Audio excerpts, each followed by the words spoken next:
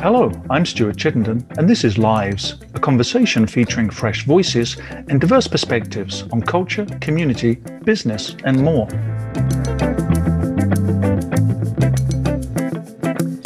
My guest today is Dr. Mary Ann Stevens, who has served as president of College of St. Mary since 1996.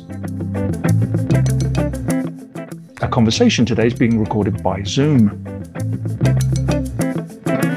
Support for this show comes from the Greater Omaha Chamber of Commerce. We don't coast, we accomplish more together. Details at omahachamber.org.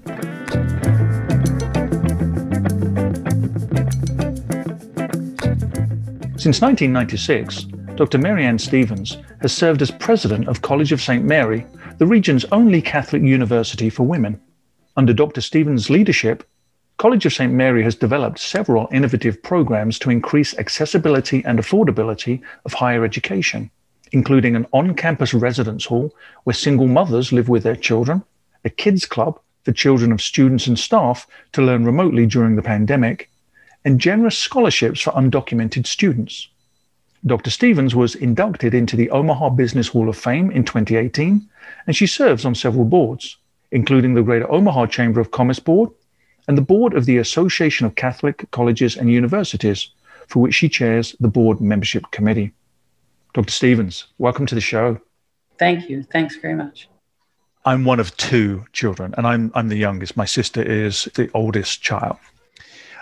So it's hard for me to imagine a family of 8, and you were the eldest. And I wonder what the spread of ages was like, and if you felt any, particular pride in being the oldest, but also any particular burden of also perhaps being the oldest of this tribe of 8. Grow up with a gang of 8, and you always have friends, no matter where you are, even if you fight like cats and dogs, I would say to you that it was just a good childhood. I felt a tremendous amount of pride in being the oldest girl, and certainly some burdens, because we always had to watch the younger children. And actually, we had a very elaborate setup that one of my sisters is still upset with me to this day for setting up for who would take care of the baby. We had a morning shift, an afternoon shift, and an evening shift, and then we switched days. It was all written up. And I was always trading, but then never paying somebody back, that kind of thing. The other thing I did when I was a child is, and I think it's what brought me to an understanding of myself as a teacher, is we used to play school because our teachers, of course, were wonderful role models to us, and we wanted to be like them. And so we would set up a schoolroom, and we would... in California, when the weather was always good, we did it out on the patio, and even some of the neighborhood kids would come after the regular school, and we would teach them how to do their homework, kind of thing. I grew up in a Catholic family, and so we also played Mass. And of course, I got to be the priest handing out the nectar wafers for communion. So those were part of the glories of being oldest. Your father was in the Air Force. How sort of aware were you of the military nature of the family? And did that sort of inform and influence you at all? I think in many ways, there was a certain amount of scheduling or regimentation. I don't know that it was overbearing, but that, like I said, the schedule for babysitting even was all written down and put together. So I think there was a lot of structure in our lives, and we had a sense of that. I always joke after I moved here, and I was in high school, the night of the junior prom from high school, a couple of friends of mine and I went out to the Offutt Air Force Base golf course. We were on our way home, but we started partying in the golf course, and the MPs brought us home. I think we were aware that there was surveillance and protection, and that was kind of a hard story for me, but I think we were also feeling very secure as a result of being on an Air Force base.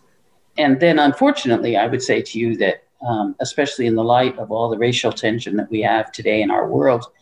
I think we were not interacting hardly at all with people who were different than we were.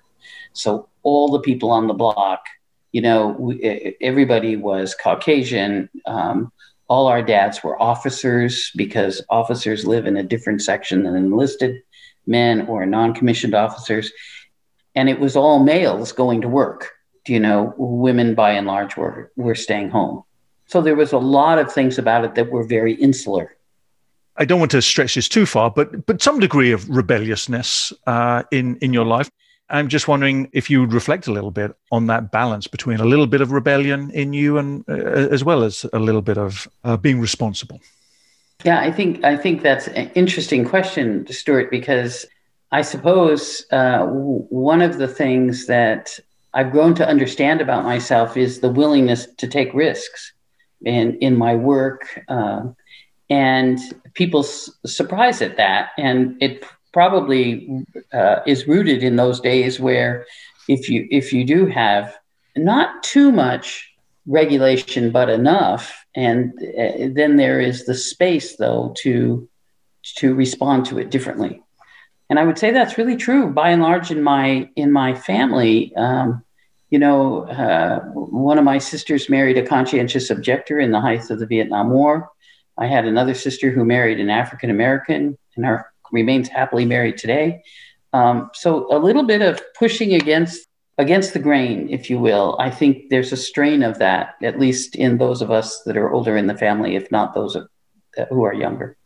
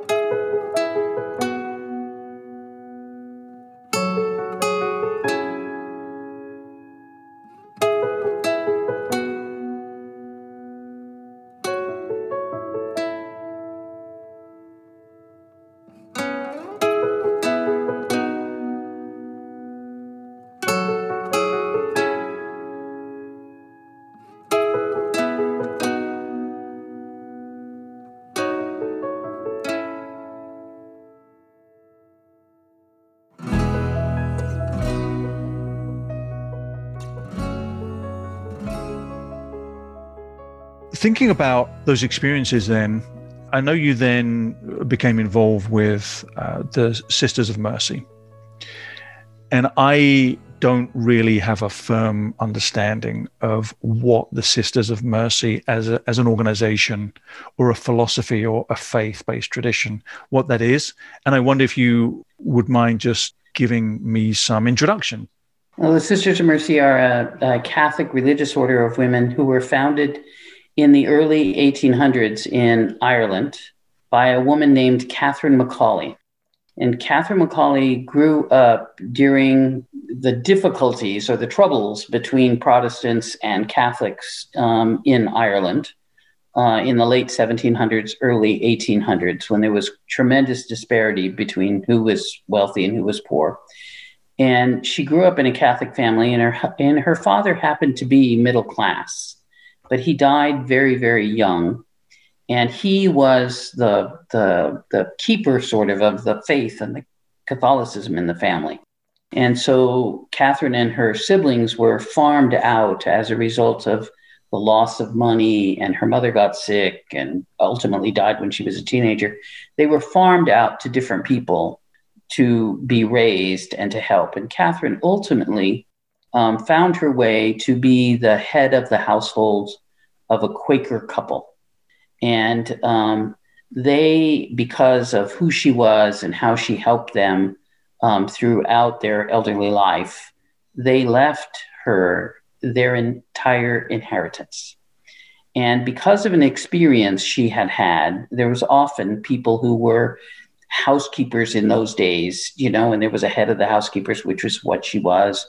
And the people would stay in the quarters of the people. There had been a young woman from a neighboring home who had fled and asked her to take care of her because she was being abused by the gentleman of the neighboring house. And Catherine couldn't do anything about it. She wasn't in any kind of situation where she could.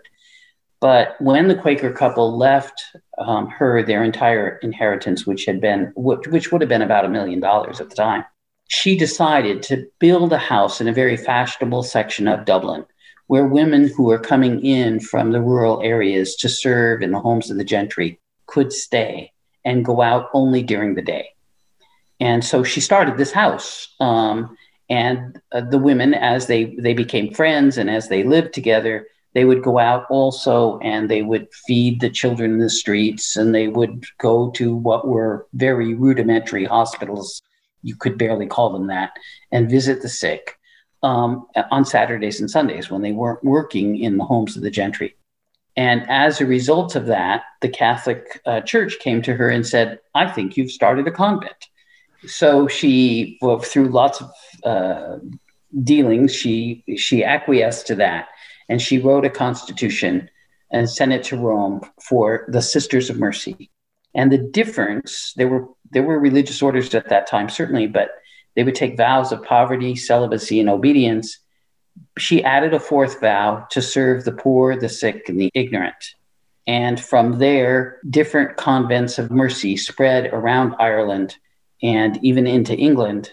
And then as the Irish were settling in the United States, Irish bishops called upon the Sisters of Mercy to come to the United States to teach the children of the Irish who were coming here. And so the Sisters of Mercy now are a worldwide organization of Catholic women who take that fourth vow to serve the poor, the sick, and we often say today the uneducated rather than the ignorant. What was it then that drew you? What called you to take that step to be more actively involved with the sisters? I don't think you could grow up as a young girl in the 50s and the early 60s in a Catholic school and not dream of being like your teachers, most of whom were nuns. And so I think that was the inception of the call. When we moved here to Omaha, I went to Mercy High School, which of course was taught at that time primarily. There were a few lay women teaching, but primarily by the Sisters of Mercy. And I wanted to be like them. I noticed that they were always attentive to even the person who was the least academically able. I noticed that there was sometimes sandwiches being made for girls to take home. And I wanted to be part of that. And that led to my entrance to the Sisters of Mercy. It's always interesting to me in terms of faith, whether people are called to take a pathway that is more spiritual and contemplative, maybe even monastic and embraces solitude. And what I might think of a little bit more as you're describing, a pathway that is very active, very outward, very community focused, and as it were, living your faith values in the community with the neighbors around you. And I'm wondering if, notwithstanding the history you described, if you ever had a moment during that period where you thought you were more called towards a faith that was a little more private and contemplative, or if you've always felt more activist, as it were. I think I've always felt more activist, but I do know that without solitude or without contemplation, meditation, you don't have any, that's what roots it in faith, because all of us, I think, or I hope, certainly I did, when I was a young person, I was very idealistic. I mean, Martin Luther King and Bobby Kennedy, and I mean, those were the people of my formative elder teenage years. And look what they were doing in the country and the idealism that was there. But that idealism is going to be dashed pretty quickly because human reality comes along and says, well, it's not going to quite get there as soon as you believed it could or would.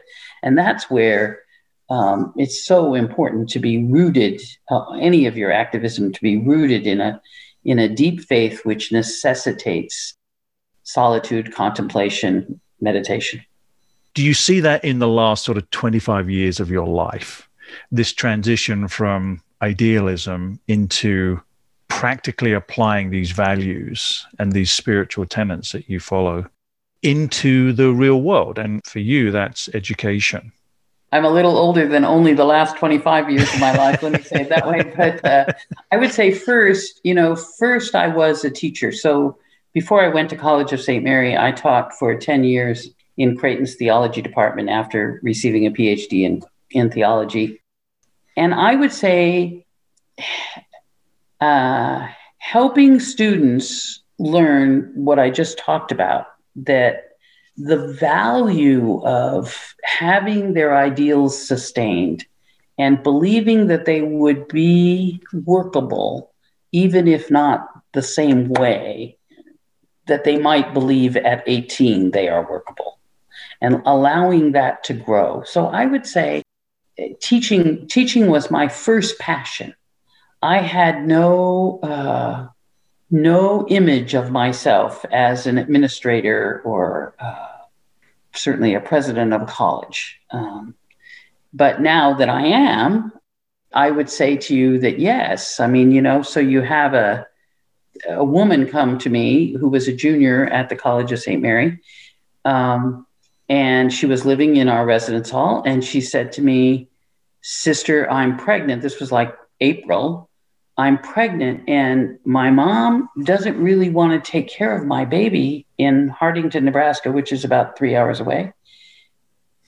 And so I don't know how I'm going to finish my senior year if I can't bring my baby back to the residence hall." And so what I said at the time, which is what I always say when I don't know what to say, is let me think about it. But immediately my vision goes to, how do I respond to this need? Which I think is a mirror of what Catherine McAuley said. How do I respond to this need? Well, I'll build a house so people don't have to live in the homes of the gentry overnight. I think my idealism has been shaped to respond to need. So an undocumented student can't access federal financial aid for student loans. How do we respond to that need? I don't go looking for it, by the way. I mean, it presents itself. How could you run me blind when I thought I was a navigator? I thought I could read the signs. You were sending up flares, red and gold everywhere. I remember my hand, thinking I had a chance, reaching out for a dance in the fiery air. Now I can't afford the cost of this living. Your love was a luxury you took from me. This poverty has made me so broken. The debt of this loss, too heavy to mention. Now I can't afford the cost of living if you don't pay me your attention.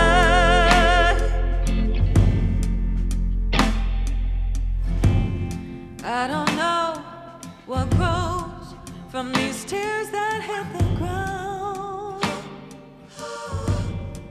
No shoulder to cry on. I saw a heading in a World Herald article a while ago. Dr. Marianne Stevens, she rescued a failing college. So not only did you become president of this institution, but at the time it was failing, according to reports. So why? Well, it's kind of an interesting story, a little bit embarrassing, but I'll tell it. I was on the board. I had been on the board of the college for about 4 years before I assumed the presidency. And the college was in very difficult straits. And the board decided to release the president and hire an interim president, and which you can do from a national registry. And so we hired an interim president while we thought through, whether the college, basically the question was on the table, should the college close or should it go forward? The board was split, but the chair of the board was willing to name a search committee to search for a new president. And he asked me if I would be the chair of that search committee. And so I said yes. And so the search committee was doing its deliberations, and we were on the cusp, right within an hour of hiring the woman. We had done interviews, and we had 3 finalists, 2 of them at the top.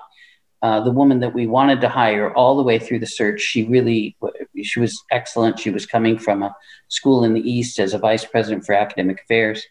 At the last minute, she choked because we offered her the position, and she said, I don't think I can come. My youngest son is going to be a senior in high school. And I thought I could do it. But now when push comes to shove, I just can't leave him for his senior year and be in a commuter marriage during that time. And so we were sitting there at 7:30, 8 o'clock in the morning, trying to think, oh my God, what are we going to do? Because the next person was a distant second. And we weren't sure we wanted her. So I left the room to use the facilities. And when I came back, the other members of the search committee said, we think you should do it. And I just like that, I said, I don't think so. And what I really said was, I have a job. That's what I said. I said, I have a job. And, but they chatted with me for a while, and I said, let me think about it. And so what I did that evening, I went over to the college and I walked around, and I thought, I probably could do this. And I really did feel a call to do it. I was passionate about women and women's education and women's growth, and wanting to call forth that kind of potential. So I went to the Dean of Academic Affairs at Creighton, and I said, I'm thinking about this. I happened to be chair of the theology department at the time. And he said, Marianne, I think you need a little bit more experience, to jump from being a chair of a department into being president. And I said, yeah, I probably do, but I really feel like this is something I should do. And so I took a leave of absence from Creighton. I was tenured, so I was a little nervous about losing my job. Let me say it that way, So I went over, and the rest is history. And, Creighton called me. Creighton, because I had taken a leave of absence, they were prevented from hiring somebody in my place. And so they called me a year later, and they said, are you ever coming? If you're not ever coming back, please let us know. And so I did. And the rest is history. Would you just give us the 60-second overview of the facts and figures of the college? Well, the college today enrolls a little over 1,000 students. About 700 of them are undergrads, 300 graduate students. When I started, we were enrolling about 600 students. We had no graduate programs. At this time, we have about 300 beds in our residence halls. We built one for the single mothers. So at that time, we would have had maybe 250, I guess. But anyway, the programs have matured, the numbers have matured, the budget has matured, and the support has matured. Let me say it that way. Between the age of 11 and 18, my school, I went to the same school for that period of time, and it was an all-boys school. I'm curious about what you said earlier, being focused on education for women. And I don't know if it's actually an African proverb or the actual source of it, but the idea of if you educate a man, you educate an individual, but if you educate a woman, you educate a family and a nation. And so I'm just curious about why an all-women college and what are the benefits of that? I think one of the biggest benefits of going to actually any single gender college, but I think it benefits women more in some ways, is the relationships that people form with one another. So the sisterhood, if you will, that is formed. I dare say, at least historically, the brotherhood would be formed anyway. But the sisterhood sometimes goes off track because young women, so the research say, begin to put their own voice down in the interest of courting or in the interest of dating, in the interest of being noticed by the opposite gender. And so single-sex education, I think, for the woman can form this sisterhood where they find their voice and not just find it, but use it. They tend, all the research says that women tend to ask higher order questions in the classroom when they're just with themselves. They tend to ask questions at all,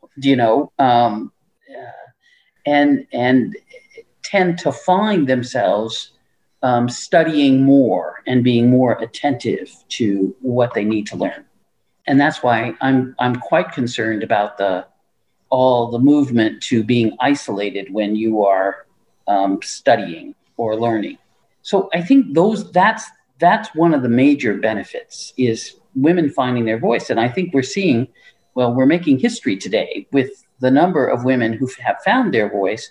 And, Kamala Harris, for instance, talks about in her own reflections, not just going to Howard University, which was, of course, co-ed, but the sorority at Howard University and her sorority friends and the sisterhood there. And so people can find it in a variety of different ways. They don't have to go to a single gender institution.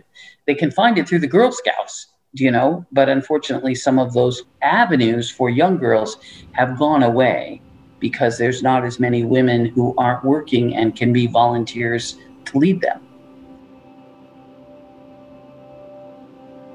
Winds rage, waves break, all the sanctuary made.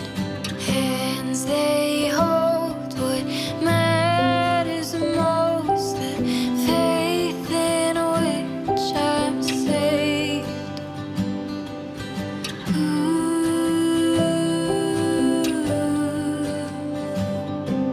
And I will rise up, I will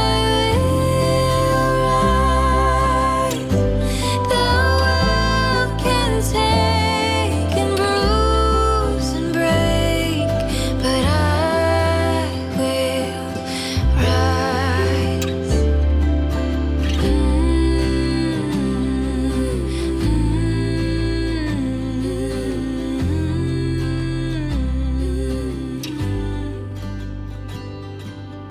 Morning comes the storm. You've talked about needs. How have the needs of students, your students, changed generally over the last 20, 25 years? I think students today are much more anxious. They are much more, I want to say self-absorbed, but I don't mean that to mean selfish as much as I mean concerned about their safety, concerned about themselves in a way that is not necessarily, well, it's certainly not pathological, but it's good and it's not good. It's sort of a double-edged sword.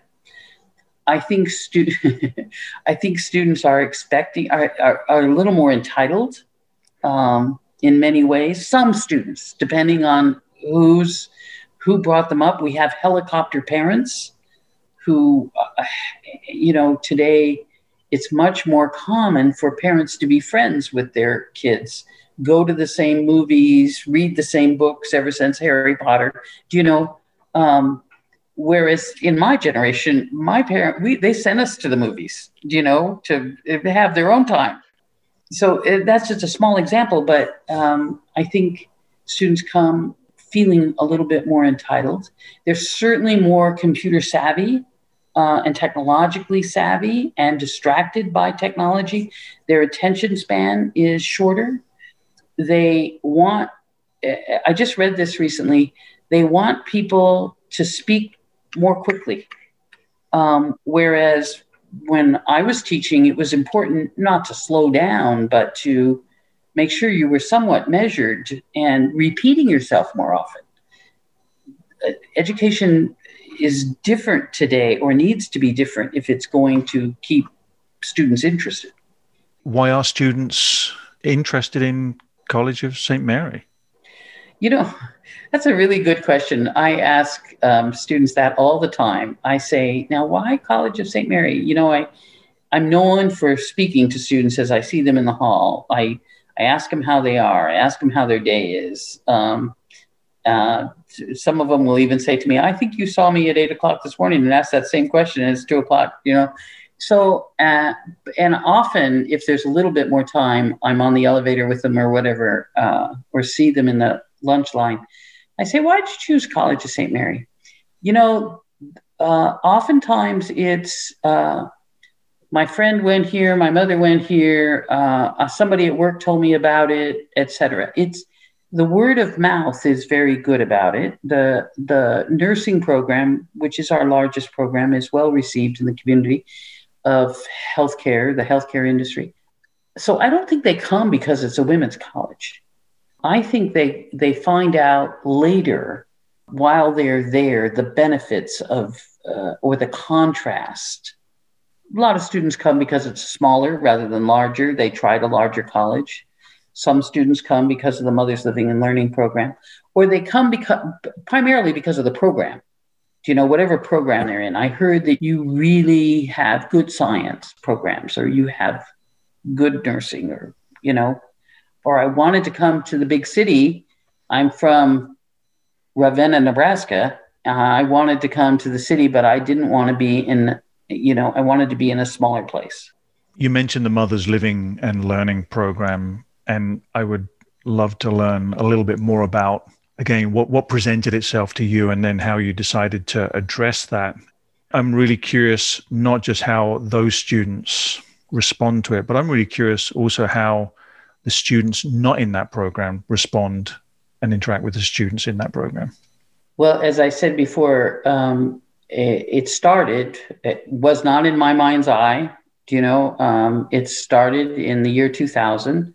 April, a student from Hardington, Nebraska, came to me, said, "Sister, I'm pregnant. I don't know how I'm going to finish my senior year unless I can have my baby come to the dorm."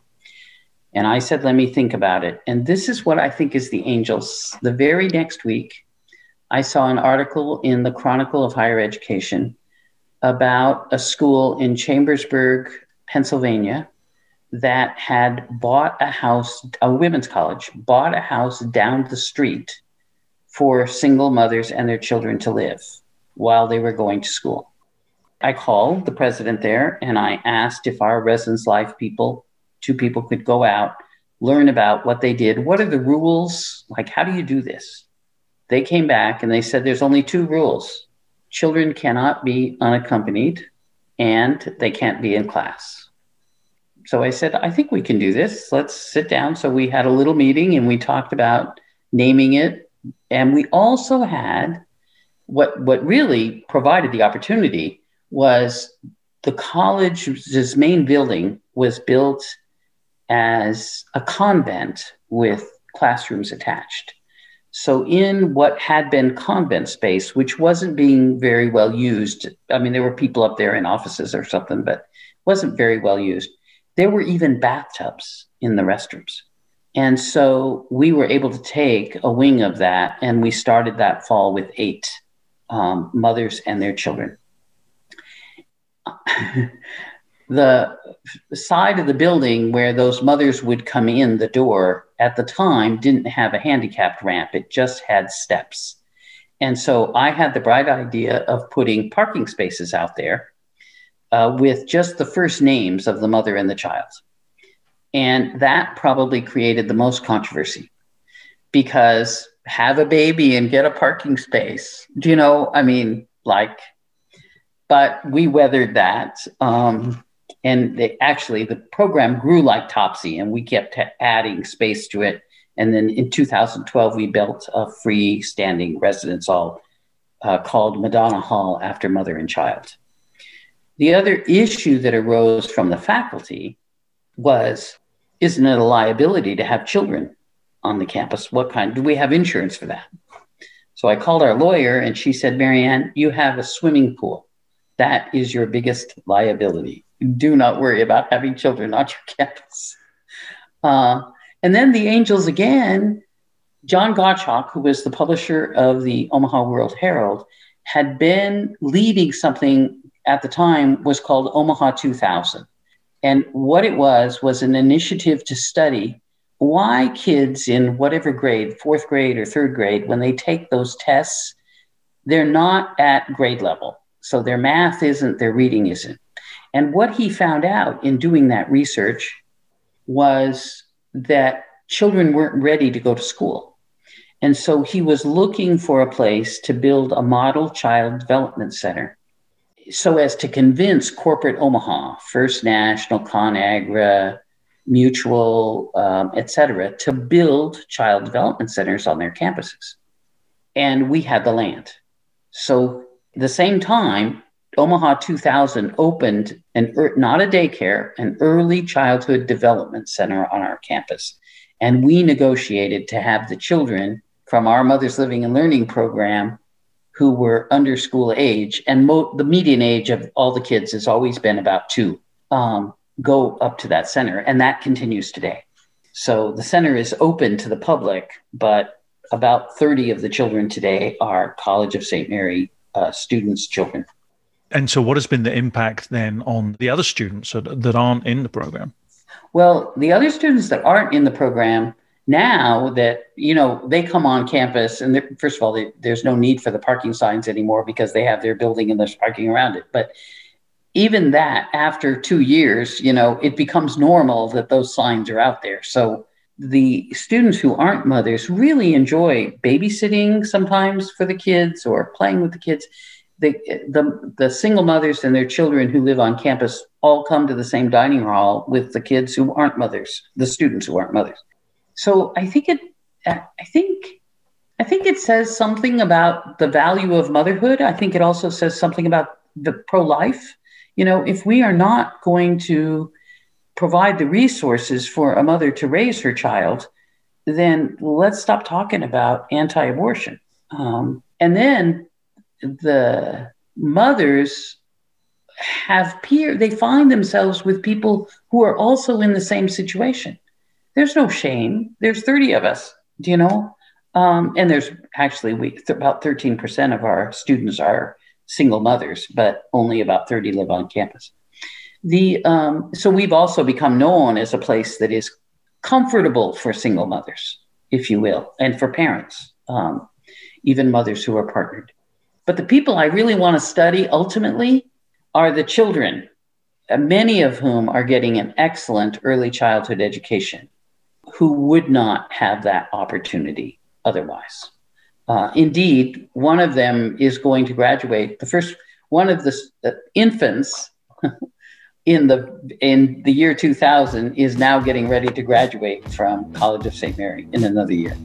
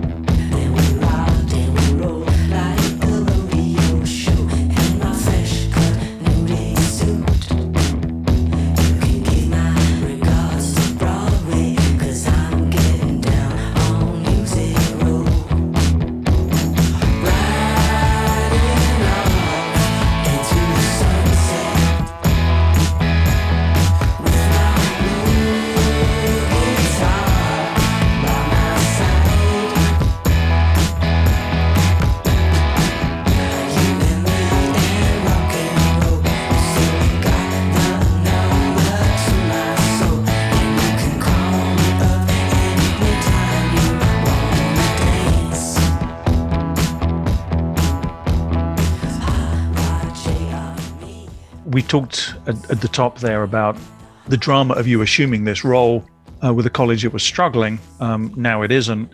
What has been for you the hardest administrative or operational challenge to kind of turn around? In the beginning, it was very hard because we had to make a lot of changes, and that rattled people a lot. Some people left. Some of that was a good thing. Some of that was unfortunate. So I think that time was the hardest. But I would say to you, I feel like I've been president of 4 different colleges, because it's changed so much. Like, we didn't have outside email when I went. I mean, if you can't even imagine that today. But I would say to you always, I think personnel issues, space issues are the operational challenges. I think it was true in the beginning, and it's always true now, but it's much less because we're not trying to change everything. And we were truly trying to reinvent the college in 1996 to 2000. Have you reinvented yourself along the way? No, I probably have grown a lot, though. I tease. I say to, I say to people, but people find me very warm and engaging, and et cetera. Well, I can tell you, my first 5-year evaluation of the college said things like, I didn't respect people, I was mean, I was, and because I was all about the task. And so in that sense, I think I have really grown. I was all about the task. I'm still about the task. That's my natural tendency to be about, okay, what are the numbers? How are we doing? What are our scores on the National Board for Nursing exam or whatever? But I'm probably a kinder, gentler person today than I was 25 years ago. Are you still the idealist? Oh, very much so. Very much so. I still want, like today, one of the biggest issues that I think is confronting the college today is inclusivity. About 30% of our students are from underrepresented groups, but they don't all, I have come to know what I didn't know is how uncomfortable some of them have felt. So I think we don't know enough about our unconscious bias. We don't know enough about what may be even conscious bias that exists among us. So yes, I'm here to say we need to do something about that, and we can. And that's the idealism. Not only do we need to, but we can, and we can change. And that's a piece of what idealism is about. I can recognize that you might want to be humble, but I also want you to brag about yourself too. It feels to me in a social landscape that is hyperpartisan, where the idea of shaming, single mothers would, I think, just turn on social media, and you can see that writ large. The Me Too movement has highlighted, yet another wave of recognition of this seemingly perpetual gender bias. And then you also mentioned that you have a scholarship program for undocumented students. I'm curious about what kind of pushback you feel from society outside of your 4 walls, and how you yourself can sort of hold that at bay.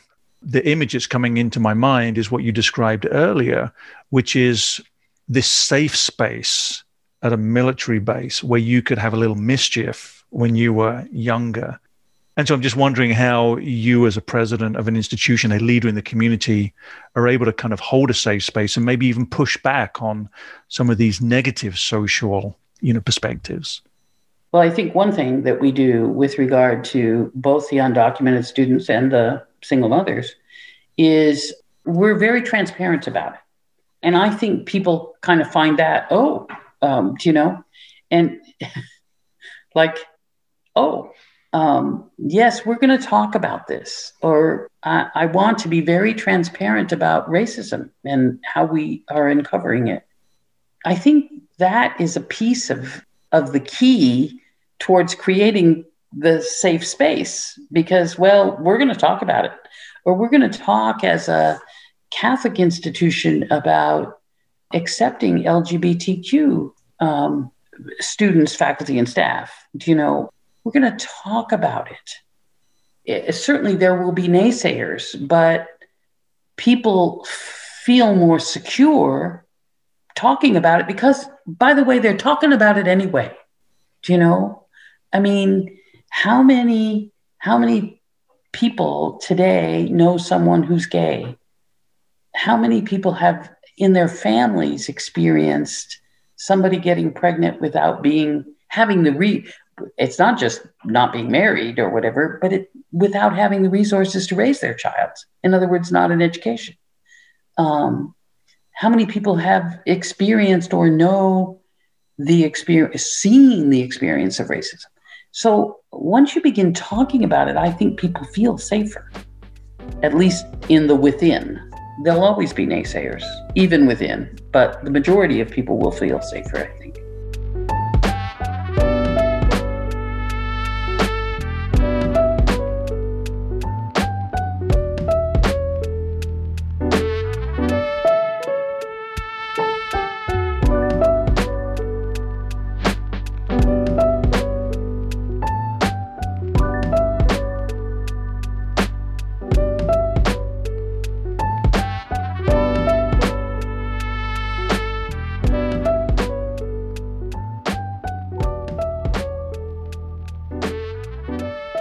We're recording this at a time that President Biden has just been inaugurated, and he's well known for his Catholic faith.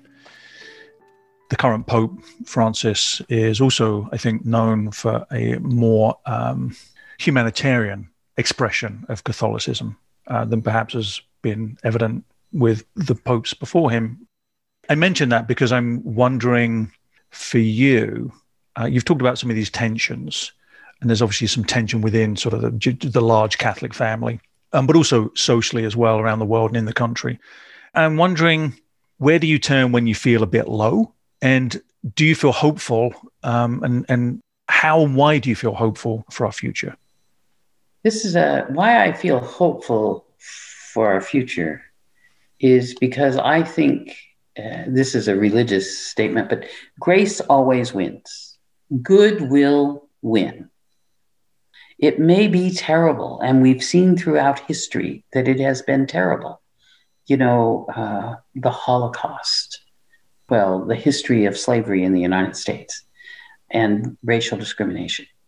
I mean, just to name a few, but you could go back in history. It's been terrible, but good will win. I really believe that.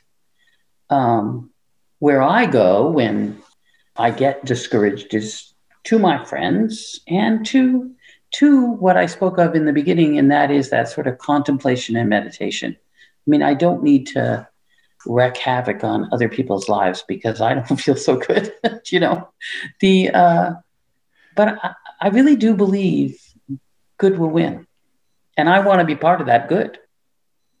I want to be part of that good with you too. I don't know if you know that you have that impact on people, that they want to step in behind you as you head forward.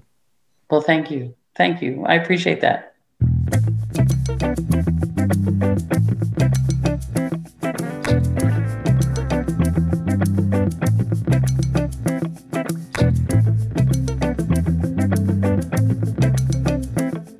My guest today has been Dr. Marianne Stevens, President of College of St. Mary.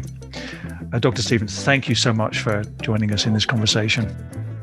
You're very welcome, and God bless you.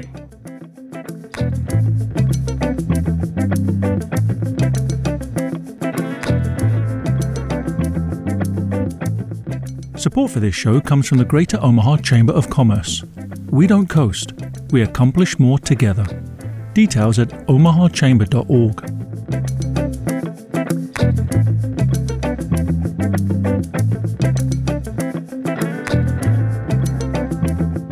That's the end of this week's show. You can listen again to this show and others by subscribing to the podcast at livesradioshow.com and find us on social media at Lives Radio Show. The music playing you in and playing you out each week was created specially for the show by Andrew Bailey. I'm your host, Stuart Chittenden, and this is Lives Radio Show and Podcast. Join me next week for fresh voices and diverse perspectives on culture, community, and more.